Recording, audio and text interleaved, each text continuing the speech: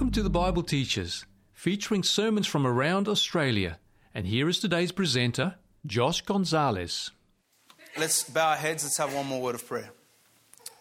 Father in heaven, Lord, we want to come to you this morning, thanking you, Father, for waking us up today. Thanking you, Father, for giving us another day of life, another opportunity, Lord, to come closer to you. And Father, we come before you, Lord, sinful, imperfect human beings. We need you, Lord. This is why we're here. Because we realize that without you in our lives and without you in our hearts, Father God, we know, Lord, how sinful we can be. And Father, we want to be freed from sin, and we want to be freed from the things, Lord God, that separate us from you, Lord. And we need your help, Lord. As the Spirit of prophecy says, we can't even say to you, Lord, we give you our hearts, because we're too weak to even do that. We have to say, Lord, take our hearts. And this morning, Father, Lord, we pray that through your Spirit, we may hear your word, Lord. It may convict us in our hearts, Lord, and it may encourage us, Lord, to leave here changed. Please be with us now, we pray in Jesus' name. Amen. I want to invite you to turn to the book of 1 Corinthians chapter 14. 1 Corinthians 14. I want to share something very encouraging with you this morning. For those who were here a month ago, when I did the last presentations about 4 weeks ago, it was quite challenging, wasn't it? It was a very challenging message. This one's still challenging, but it's also very encouraging. And I want to share this with you because it's something I've come across recently, something that really touched my heart personally, and I pray that it touches each one of you here this morning. And what we're going to look at is we're going to focus a lot on 1 Corinthians 12, but before we go there, I want to just go to 1 Corinthians 14 because I want to outline an issue that Paul had found in the church of Corinth that he was dealing with at the time. Now, we know that Corinth was a very important church. It was located in a very important place. It was known also as a port city. There was a lot of traffic that went through Corinth. And the church that was established at Corinth was a very important church because it served as a great witness to all the people that would pass through that city. And this was shortly after what had happened at Pentecost, that the church in Corinth had been established. And there was a specific issue in that church, which is an issue of which we still suffer from today within Christianity. And we'll look at what it says in 1 Corinthians 14 to get an idea of what this issue is. We hear Paul here say, pursue love and desire spiritual gifts, but especially that you may prophesy. For he who speaks in a tongue does not speak to men, but to God. For no one understands him. However, in the Spirit, he speaks mysteries. But he who prophesies speaks edification and exhortation and comfort to men. He who speaks in a tongue edifies himself, but he who prophesies edifies the church. I wish you all spoke with tongues, but even more that you prophesied. For he who prophesies is greater than he who speaks with tongues, unless indeed he interprets, that the church may receive edification. Now, according to these verses, and we can continue down 1 Corinthians 14, we see that Paul is dealing with a specific issue here in the church of Corinth. Do we see what this issue is? Tongues. It's an issue of tongues, but it's not just an issue because in the sense that they have the gift of tongues, because when we read the Bible, we read the book of Acts, we see that the gift of tongues is an actual gift from the Spirit. Amen? We see that it's a real gift and it's an important gift. But one of the issues that we see here in the words that Paul is saying to the church in Corinth is that the gift of tongues was an issue at the church in Corinth because it seems as though they were putting a greater emphasis on that gift than other gifts. He's saying, I wish that you all spoke with tongues, but even more that you prophesied. Prophecy is actually more important, he's saying, to the church in Corinth. And when we look at this issue of the gift of tongues, of this issue of putting more emphasis on one gift than another, we actually realize and see that this is not a new issue. This is actually an issue in which we continue to see happening today within Christendom. You know, there's actually up to 40 denominations right now within Christendom that would say and that believe with all their heart that if your church has this gift of tongues, or that if you in particular have the gift of tongues in the way they interpret it to be, they say that that is evidence that it is the manifestation of the Holy Spirit. So the person or the church that has the gift of tongues is evident that the Holy Spirit is among them. Have we heard of anything like this? We know that this is a serious situation in some churches, and this is exactly what they believe. Now, we see that the same way that it's popped up into Christianity today is very similar to the way that it happened in the church of Corinth, because what actually happened was this. Let's look at a little bit of history. This whole idea of tongues in the way that it is being taught today in some churches is actually an idea that came in to Christianity, interestingly enough, in the way that we see it today, in the 1800s, actually around 1844. And the reason why it actually came in was it came in as a response to spiritual lethargy. You see, there were people that were going to church back in the 1800s, and they would go to church, and in church when they sung the hymns, the hymns were sung like they were at a funeral. There was no power, there was no joy, it was just mundane. They went to Sunday school or Sabbath school classes and they found that there was no meat in what was being taught in those lessons. When it came to do outreach and evangelism, people wouldn't even turn up. They didn't want nothing to do with it. When they came to church and they heard the sermon, there was no power behind the sermon. There was no conviction behind the messages that were being taught. And people were saying, there's something going on here. We need to do something about this. So they started looking at the Bible and they started looking into the New Testament, and they looked at the book of Acts in particular because they see that something powerful and amazing happened in the book of Acts, where we see the story of Pentecost when the Holy Spirit came, that after the experience that the apostles and all of the disciples and all of these people had in the book of Acts, that from that moment on, the word and the gospel spread throughout the world like wildfire. And they started thinking, what's happened to us? We're almost dead. We need to go back to this experience. And when they came to the book of Acts and they studied and they saw what happened, they came across something very interesting. Guess what it was?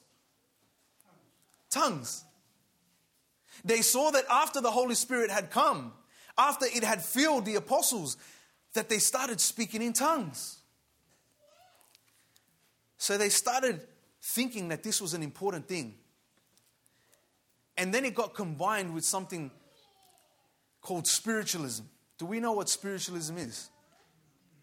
Spiritualism is basically everything that we believe as Christians, just take God out of the picture. It's being able to, get spiritual and be spiritual, and it is talking about and trying to access the spiritual realm, but there's no God. And spiritualism is closely connected to something else called mysticism. Do we know what mysticism is? Mysticism is the idea of how am I drawing near to God, but it does it in a way that it says that you must have a type of emotional or experiential type experience with the supernatural to show evidence that you are actually getting closer to God. Now, when we think of this emotional, this experiential type of thing that happens, and we combine it with the gift of tongues, it's not a coincidence that when we look at these churches that emphasize the gift of tongues as evidence of the manifestation of the Holy Spirit, that there are other things that go on in that church as well. Have you ever seen those videos where the preacher stands up the front and it's almost like he's holding a hidden fireball in his hand and he just wants to throw it at someone? And he stands from the front and he'll throw it, and as soon as it apparently hits the person, what happens to that person? They fall on the floor and they start shaking. And this, for them, this experience, it's very emotional for a lot of them because they get up from these things crying.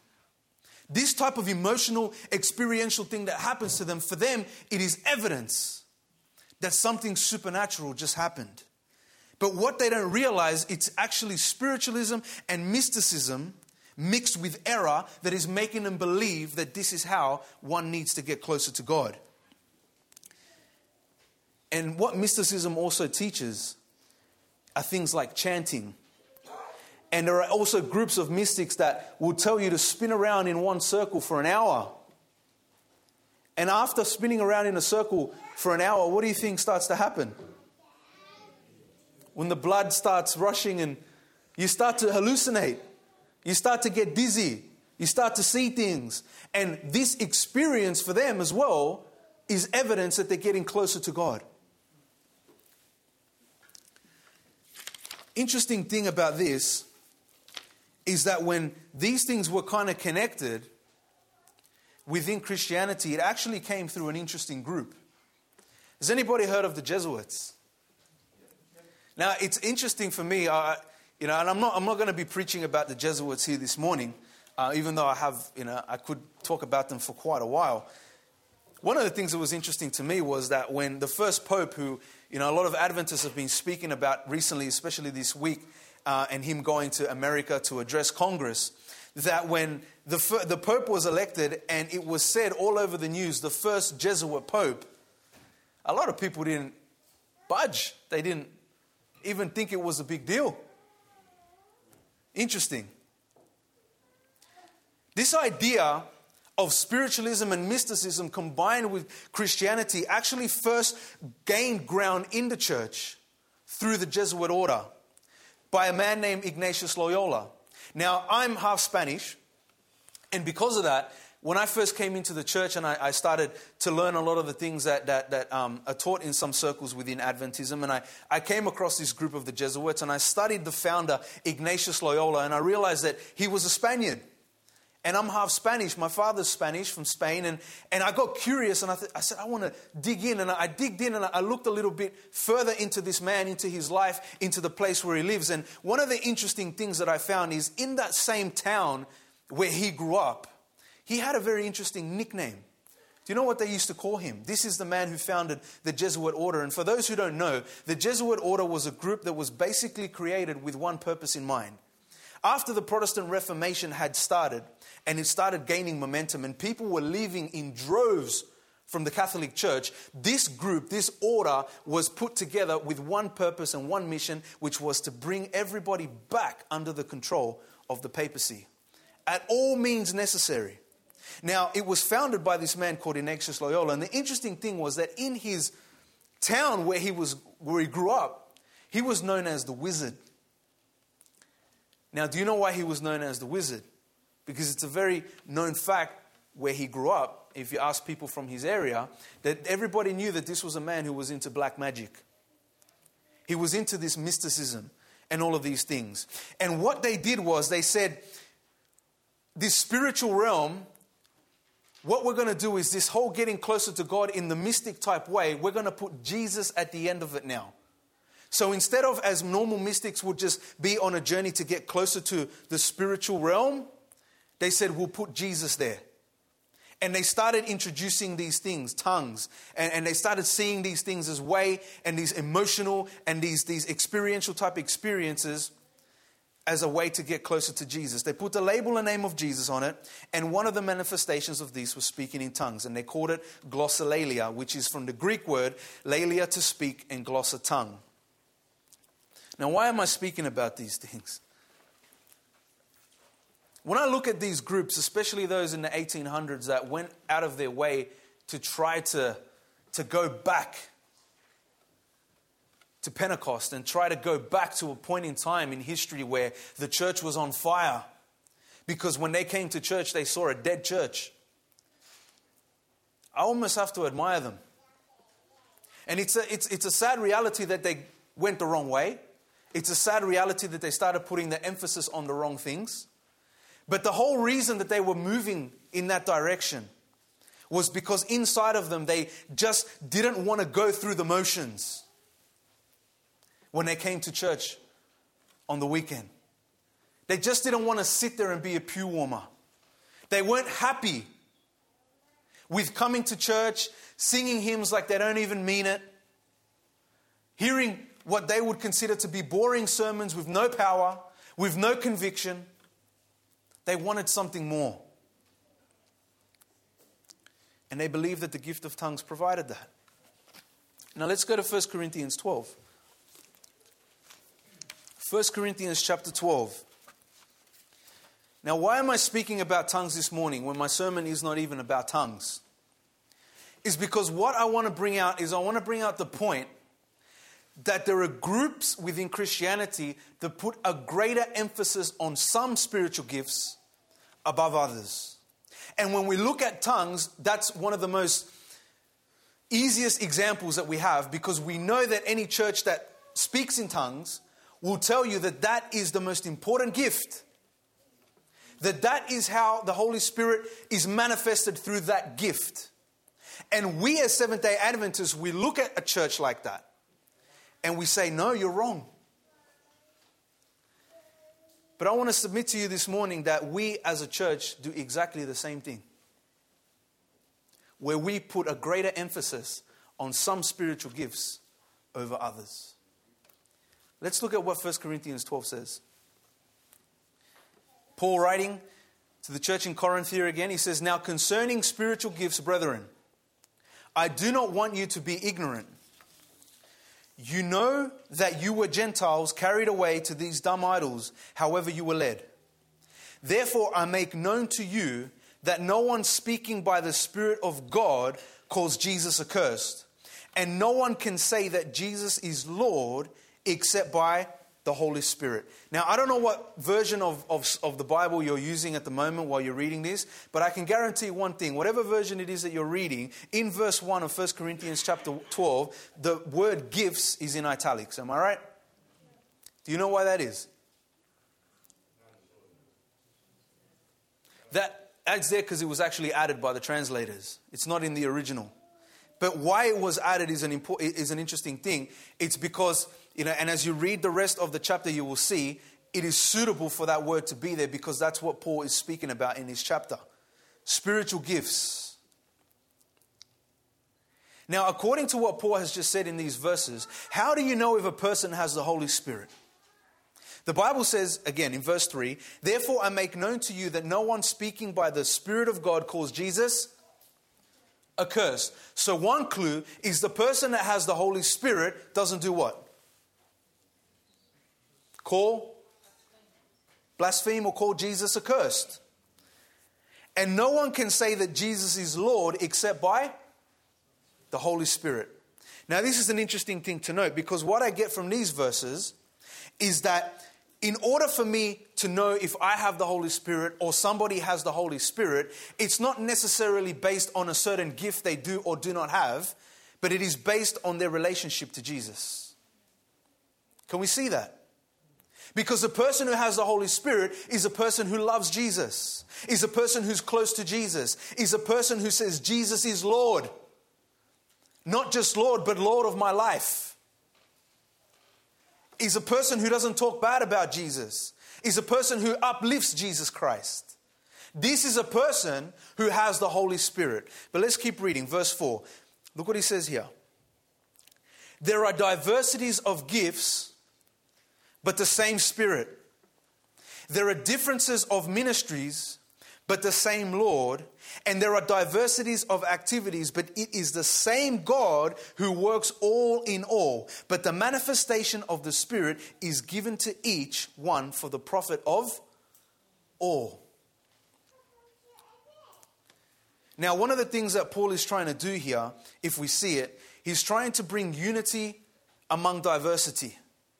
Right? Diversities of gifts, but the same Spirit. A diversity of gifts, but there's one Spirit. So he's trying to bring unity among diversity. Now, interesting thing, that term unity in diversity is actually where we get the word university from. And this is one of the reasons why philosophy exists, Greek philosophy set itself out to ask the question, how do you find unity amongst diversity? How do you find a commonality amongst all these things that are different?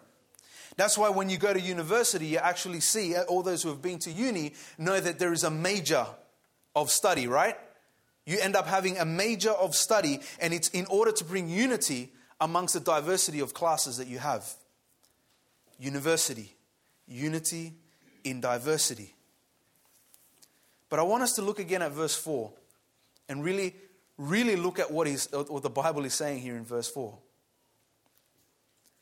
It's saying there are many different gifts. Can we see that? There is a diversity of buts. What does the word but mean when it's put in the middle of a sentence? It means, look, what I've just told you is important, but pay attention to what I'm going to say now. Everything I've told you up to this moment is important, but this is something you really need to pay attention to. There are diversities of gifts, but the same Spirit. Now, this is so important, church, because the reality is that as we were talking about just previously about the churches that put the gifts of speaking in tongues as something more important, or they're putting it above other gifts, and they're saying that this is a higher gift in order to prove that you have the Holy Spirit, and we know that that's wrong. We as Seventh-day Adventists today still do the same thing, but we don't do it with tongues. I'll give you a couple of examples. The first one, preaching. We're a blessed church. We have some great speakers in our church, amen? We have the Doug Batchelors and all of these amazing presenters, powerful speakers. And sometimes we sit in church, or we watch 3ABN, or we watch the videos and DVDs, and we see these powerful preachers speaking, and they're preaching in such a powerful way, and we may sit there and believe in our hearts that because God is using them the way they are, and the way that they're preaching and talking and sharing the gospel with others is so powerful and so amazing and so great that we sometimes believe in our hearts that they have a greater manifestation of the Holy Spirit shown in their lives because of what they're doing. The preacher. It's an interesting thing because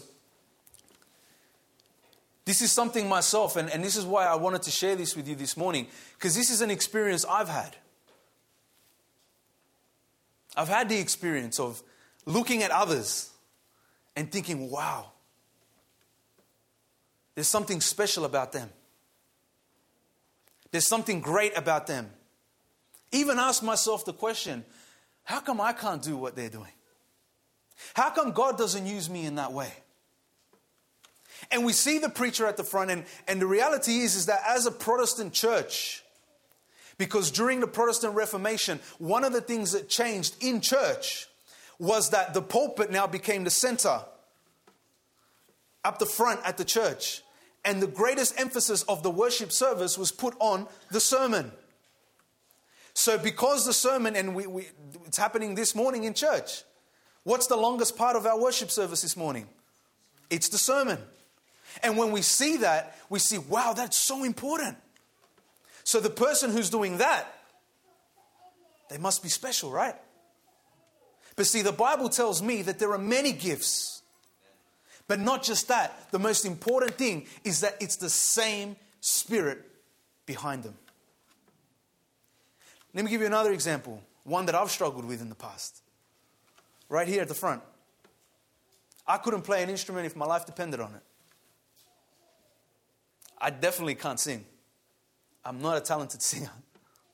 And I've looked at people in church playing the guitars and playing the piano and playing the violins, and I think to myself, wow, what an amazing gift. And I've heard people up the front sing, and we have got some amazing singers in our church, amen? Some great singers. And we may sit there in the pews and we may think, man, these people, they got it. There's something they have that I don't have. Why can't God use me the way He's using them? But what I want us to realize this morning is that there is different gifts, but it is the same Spirit behind each gift. That means, brothers and sisters, that the person who does the bulletin every Sabbath is doing that bulletin by the same Spirit as the person who's up the front preaching. That the person who is preparing potluck for the church to have fellowship on Sabbath is doing that by the same Spirit as the person who's up the front singing a powerful song.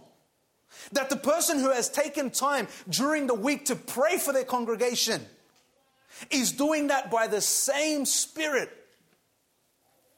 as the person who's playing the violin at the front or playing the piano. We need to stop putting this idea into our minds that because someone is gifted in one thing more than we are, that is somehow evidence that there is a greater manifestation of the Holy Spirit working in our lives than mine.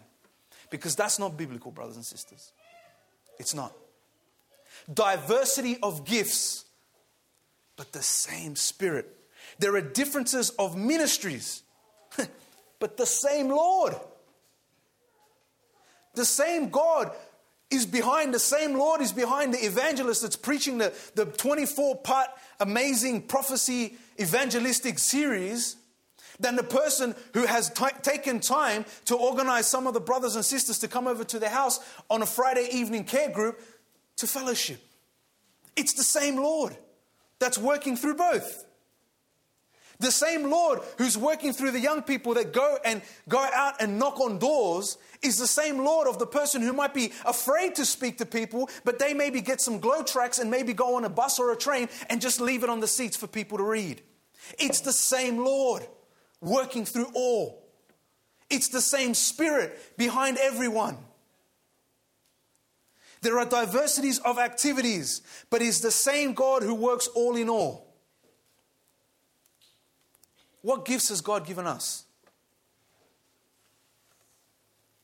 Whatever they may be.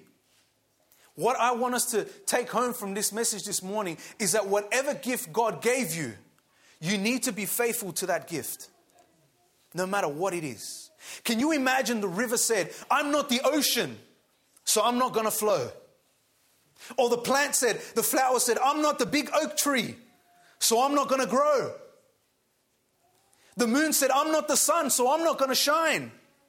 Can you imagine what kind of a church we would have if those who haven't been gifted with what they perceive to be the great gifts said, because I don't have that, I don't want anything to do with this. I'm not going to be a part of outreach. I'm not going to come to prayer meeting. I'm not going to host a care group. Can you imagine what would happen to the church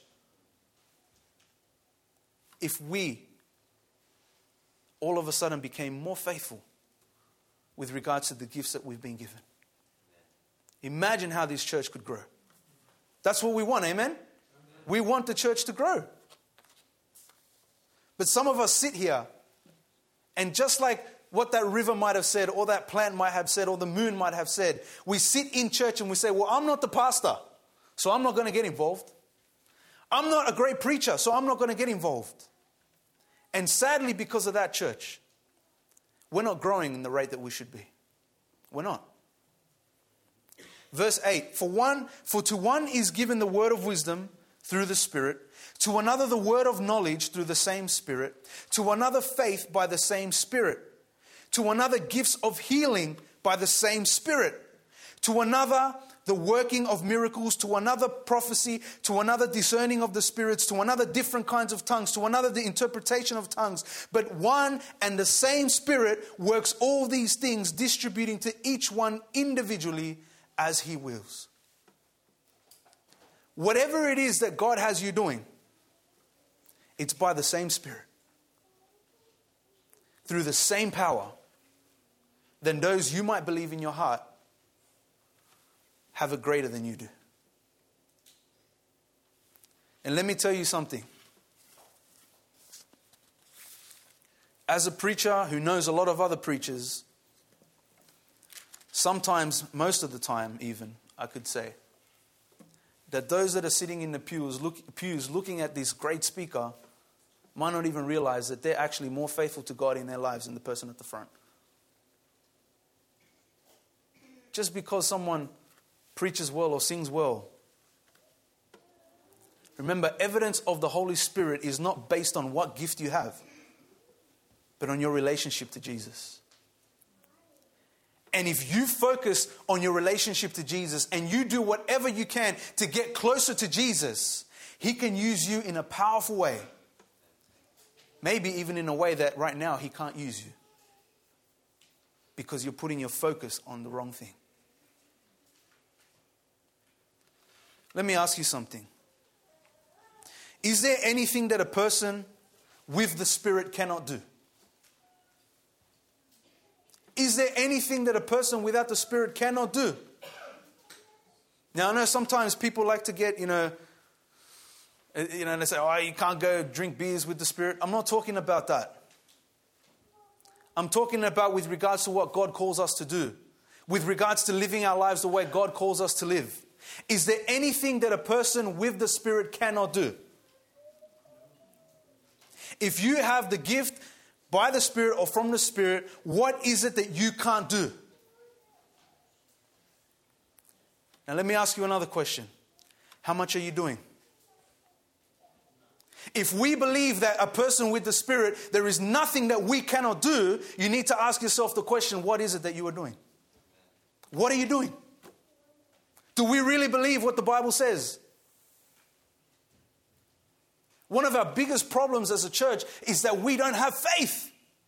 We proclaim that we have faith, but we really don't.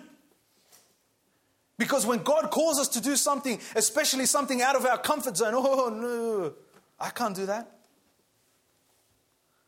Well, like Moses says, God, I can't go. What am I going to say to Pharaoh? I can't speak. Look at me, I can't even get my words right. What does God say? Go. I'll speak through you. Go. I will help you. Why did Moses go?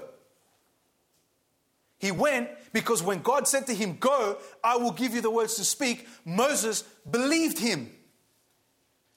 He had faith. I'm going to read a quote from one of Ellen White's quotes. It says, the Lord has signified that his work should be carried forward in the same spirit in which it was begun. The world is to be warned. Field after field is to be entered. The command given us is add new territory. Shall we not as a people by our business arrangements, by our attitude toward a world unsaved, bear a testimony even more clear and decisive than that borne by us 20 or 30 years ago?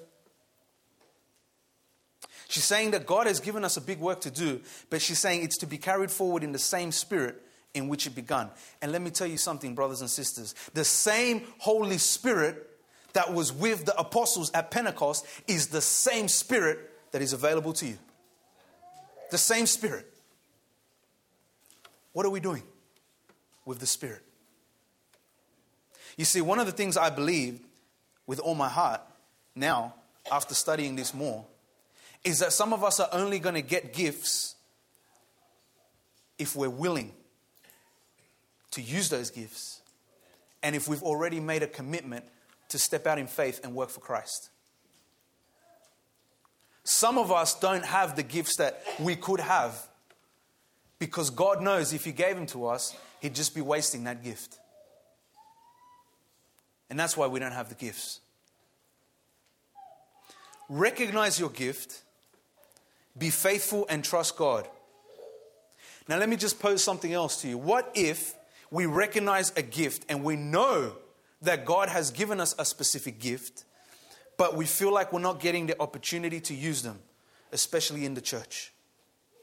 What do we do? Let's go to Acts 6. Let's go to Acts chapter 6. I'm going back to Sabbath school about 3 weeks ago now. It's probably one of my favorite lessons in this quarter. Do you remember a few weeks ago we did the lesson on Philip? Remember, the Bible said that there was 2 Philips. The first one was the Philip that brought who? Nathaniel. Remember? Who did he bring Nathaniel to? To Jesus. But the lesson didn't focus or concentrate on that Philip, did it? It focused on Philip number 2, who was known as Philip the evangelist. Now, let me ask you a question. What's an evangelist? What do we think of an evangelist as being? Do we believe evangelist is someone that has a gift? Look what it says in Acts 6, starting at verse 1. Now, in those days, when the number of the disciples was multiplying, There arose a complaint against the Hebrews by the Hellenists because their windows were neglected in the daily distribution. Then the 12 summoned the multitude of the disciples and said, "It is not desirable that we should leave the word of God and serve tables. Therefore, brethren, seek out from among you 7 men of good reputation, full of the Holy Spirit and wisdom, whom we may appoint over this business. But we will give ourselves continually to prayer and to the ministry of the word." Verse 5. And the saying pleased the whole multitude, and they chose Stephen, a man full of faith and the Holy Spirit, and who? Philip. Philip the what? Philip the evangelist. Prochorus, Nicanor, Timon, Parmenas, and Nicholas, a proselyte from Antioch, whom they set before the apostles, and when they had prayed, they laid hands on them. Then the word of God spread, and the number of the disciples multiplied greatly in Jerusalem, and a great many of the priests were obedient to the faith. Now, I want to bring out something important here that we see that's happening here. And this, for some people, there are things in the Bible that for some people just stand out more than others. Based on your experience, based on, the way God has used you, your walk with Christ, whatever it may be. When I was reading this, and what we're going to read in a second, something just struck me.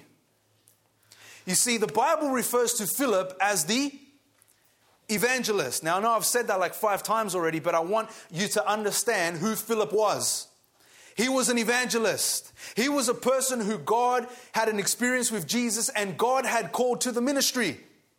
But God hadn't called Philip to be a pew warmer. No, God had called Philip to be one who proclaims the gospel. God had been called Philip to be a preacher, to be one who goes out and shares Jesus with others. A person who's not still. A person who is active. Philip the evangelist. But all of a sudden, there arises a problem in the church of Jerusalem where they're seeing that these widows, they're not being attended to. So those who feel like they're the leaders of the church, the apostles, they get together and say, look, it's not all right for us to do this because, we've been given a higher responsibility. So let's find some men, some good men, some faithful men to sort out this problem for us. And they find a group of men. Among those men is Philip the evangelist. And the interesting thing is for those who studied that lesson a few weeks ago, is that day, the lesson for that day that was talking about this, it was called waiting on tables. Do you remember? Waiting on tables. So here the church, the leaders of the church, they come to Philip, a man who has been, obviously called by the Lord to do great things. And they say to him, Philip, we want you to wait on tables. How do you think Philip felt? Think about it. God has called him to be something much bigger, much greater than a table waiter. But the church comes here and they say, Philip, we need you to do this for us. Now, according to what we read in Scripture, Philip's reaction was yes. If that's where the church needs me, that's what I'll do. He did it happily. And the Bible says that then the word of God spread and the number of the disciples multiplied greatly in Jerusalem because there were certain men like Philip who God had called to do great things, who when they were given something that maybe they didn't like. Now, we need to understand this a little bit. Have you ever had an experience in church where you've been given a position, a role, an office, or something in which you turn around and say, man, I can do much more than this. Why are you putting me here? That's never happened? Let me tell you an experience of why I say this. Just under 5 years ago when I had my encounter with Jesus and he changed my life, I knew straight away, I felt it burning in my heart, that God did not do what he did for me. And the experience that I had with Jesus, that he didn't come into my life and radically change my life and literally save my life in order for me to be a pew warmer. I knew that wasn't going to happen. There was a burning desire within my heart to share Jesus with others. I had to do it. I had no training. I hadn't gone to any college. But I knew that God had called me to preach. I could feel it. I had to beg my pastor, please. I don't know why, but God just is telling me I need to preach. I want to share Jesus. The pastor, he took his time a little bit, but eventually gave me a preaching spot. And I preached my first sermon. And then I got another one. And then I got invited here. And I started to get invited, and I started to realize, man, this is what God has called me for. I know it. And then shortly after this, we had a church business meeting at my church. And we were planning for the year. And God had put it in my heart to do an evangelistic series. Never done one before. But God was calling me to do it. I put my hand up because one of the things that, was asked that we had to do that year was an evangelistic series. I put my hand up that I may be a presenter or at least one presentation, something. I just wanted to be a part of it. You know what I got told? You're not qualified to do that. Sit down. We want you to do this. Do you know how that felt? That hurt. That really hurt. I sat down. I didn't know what to say. God's calling me to do this. But my church is saying, no, we don't see it. You're not qualified. We want you to do something else. Something important, yes, but I'm trying to bring out a point here. I'm not saying that some roles and positions in the church are more important than others. That's all what I'm saying. I'm talking about when God specifically puts a calling on your heart. And I had to make a decision at that moment. What am I going to do? Am I going to rebel? Am I going to fight about this? Am I going to try to force them to give me that position or that opportunity? Or am I going to trust in God? Or am I going to trust the Lord? And I'm going to be faithful to what they want me to do. And I said, you know what? I'm going to trust God here. Because I know that God will open up the opportunity at the right time. So I said, okay. As much as it hurt, I said, okay, no problem. I'm going to fight. I'll do what you want me to do. You know what they had me doing at the thing? Greeting people at the door. Now, at that point, I thought, man, I should be preaching, greeting people at the door. Now, time's running out, but I've got some testimonies of what happened at that door. Amazing things happened at that door. Friendships that were formed at that door. But I said, you know what, I'm going to be faithful, and I'm going to do faithfully what it is God has called me to do. The reason why I bring this out is because look at what happens in Acts 8. Let's go over to Acts 8. Philip the evangelist, who was clearly told and given the gift of preaching and sharing the gospel with others and teaching, faithfully did what God had called him to do at that time. And look what happens in Acts 8. We know that what ended up happening in Jerusalem was what? Persecution. And because of persecution, the church was dispersed.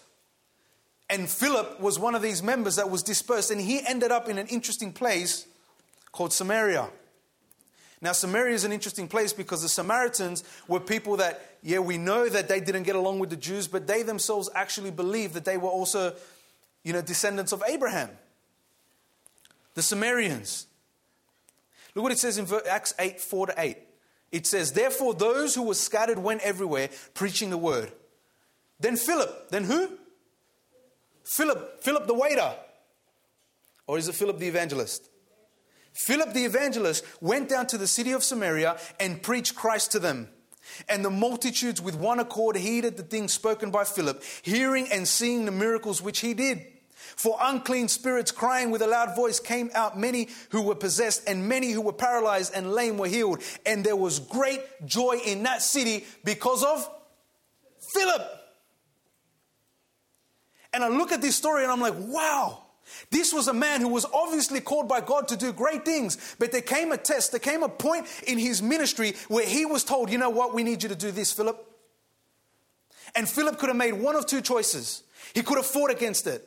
I hear so many stories of in church when nominating committee comes and people aren't given the title or the office or the place that they want, they and ah, they jump up and down, they even fight. There are churches where they even fight because they're not happy, because they're not trusting God. Because they're not trusting God. You think Joseph was happy when he went to Egypt? You think Daniel was happy when he was in the lion's den? You think the Hebrew boys thought it was great that they were going to get put into a furnace? But what did they do? They trusted God. Now we look at Philip, this man who obviously was put in a position doing something that he could have been doing more. He did it faithfully. And because he was faithful, God said to Philip, God knew, I can use this man. Look at Luke 16. Let's go to Luke 16. We're going to wrap up. Why was it that God was able to use Philip in the way that he did? To the point where Philip did amazing things in Samaria. He was preaching, he was teaching, he was healing. There was joy in that city. Look at Luke 16, verse 10. Are we there? Luke 16, verse 10. Who's speaking here? Okay. Jesus says, he who is faithful in what is least is faithful also in much. And he who is unjust in what is least is unjust also in much. Jesus is giving us an important lesson here. He's saying, look, those who I know, because God knows our hearts. Jesus knows what we're like. Jesus knows where our thoughts are. Jesus knows what we feel about things. And he says that he who is faithful in what is least is faithful also in much. In other words, I can entrust much to the person that I know is faithful even in the little things. But when those people aren't faithful in the little things, I can't entrust them in the big things. And sometimes we come to church and we're not faithful. We know we're not faithful in the little things, and we sit there and we look at the preacher and we look at the singer and we look at all these amazing things and we're like, we want that. But the reality is God is saying, look, maybe I can give you that. But before I can trust you with that, I need to know that you're faithful in the little things. Because I believe with all my heart that God has called every single one of us here to do something great in the name of Jesus. I believe that God has called every single one of us here to win souls for Christ, to make an impact in our community, to change our families, to help our friends, to save people that are dying. There's no power in the church. Could it be that one of the reasons is because we're not being faithful in the little things? Let's go to Matthew 25. Last verse I'm going to read. Matthew 25. As Christians, we have a great hope that we know Jesus is coming back soon. Amen? Amen? Jesus is coming back soon. And we know that those who are still alive when he comes back, that are in Christ, that have a relationship with Jesus, are going to be caught up in the clouds. And we're going with Jesus. We're going home. And we also know that if we don't live to see that day, but we've died in Christ, we know that we're also going to be resurrected and we're going to go home. And there are some specific words that we as Christians, and those of us who know about these words, are words that we want to hear from Christ when we see him. There are words that we want to hear coming out of his mouth. There are words that we don't want to hear. We don't want to hear those words that say, depart from me, you workers of iniquity, for I never knew you. We don't want to hear those words. But there are words that we want to hear. And we're going to look at those words, but we're going to look at them again because there is almost like a condition on those words. Let's look at Matthew 25:23. His Lord said to him, well done, good and faithful servant. These are the words that every single one of us who make it to heaven want to hear these words from Jesus. Well done, my good and faithful servant. But look at what the verse says. You have been faithful over a few things. You have been faithful over a few things. Because of that, I will make you ruler over many things. Enter into the joy of our Lord. if we believe that no matter what it is we're doing or we've been called to do, how little or how big it may seem, that it is done by the same Spirit. And if we believe that there is nothing that we cannot do without the Spirit, we need to ask ourselves this morning, what is it that we're doing? And if we have been given something little to begin with, and maybe we want something bigger, but the thing is, if you want something bigger, great. It's great that there is a desire in you to do big things for God. But God wants us, He wants to know that first we are able to be faithful with the little things.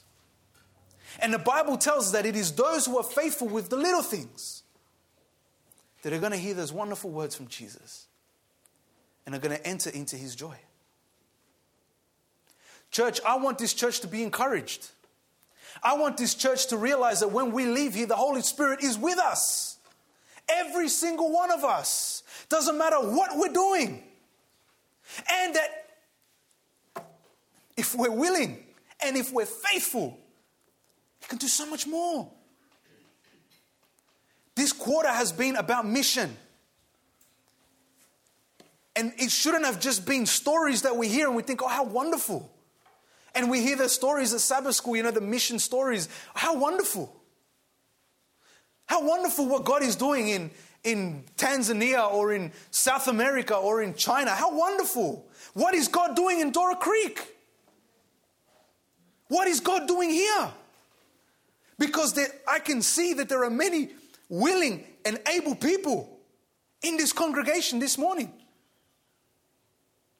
that have just realized that when they walk out there, no matter what it is they're doing, no matter how their outreach or their evangelism or whatever it is they're doing, that it is by the same Spirit and with the power of the same Lord.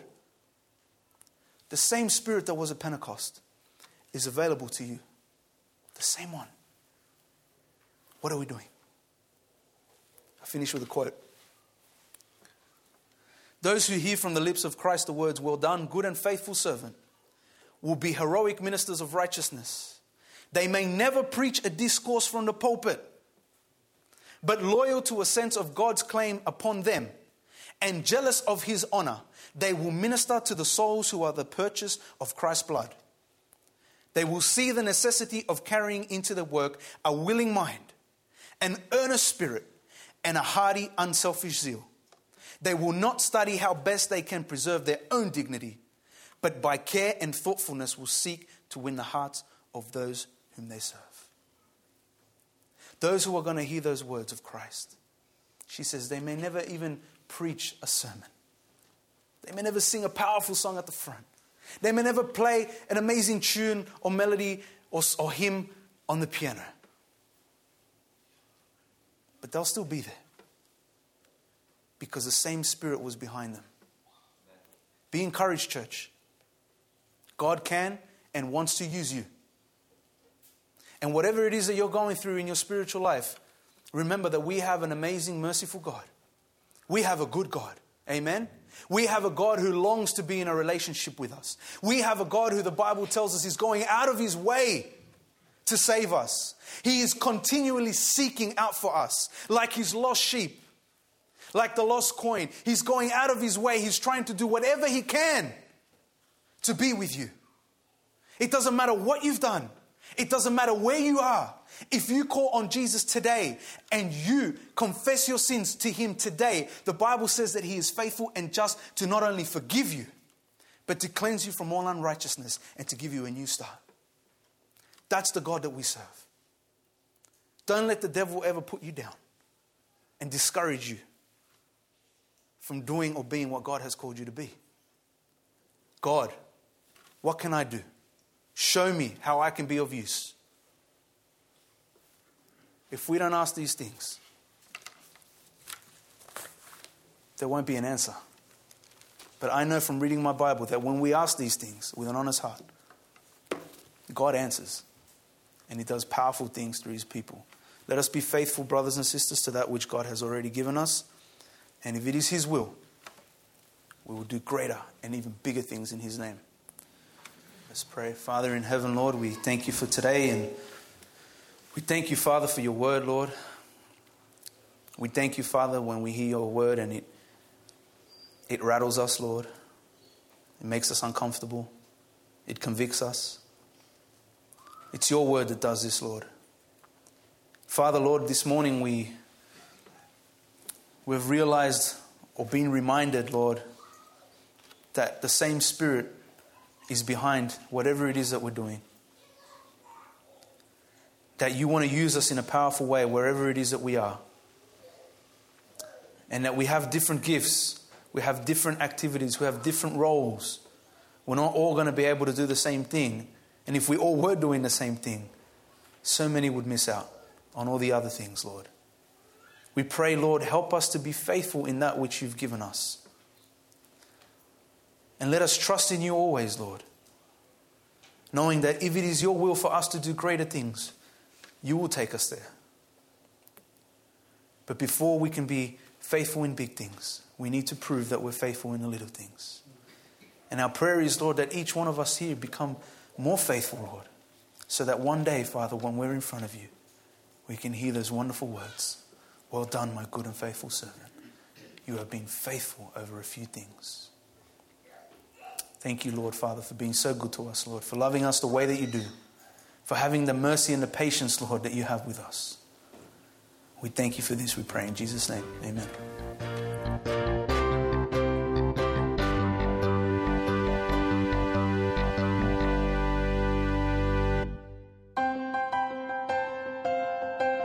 If you have any questions or comments in relation to today's program, you can call 3ABN Australia Radio within Australia on 02 4973 3456 or from outside of Australia on country code 612 4973 3456. Our email address is radio@3abnaustralia.org.au. That is radio@3ABN Australia, all one word, .org.au.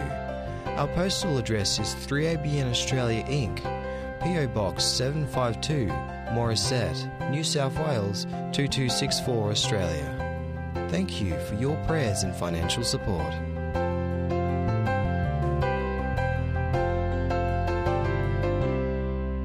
It's been our pleasure bringing you this program today here on 3ABN Australia Radio.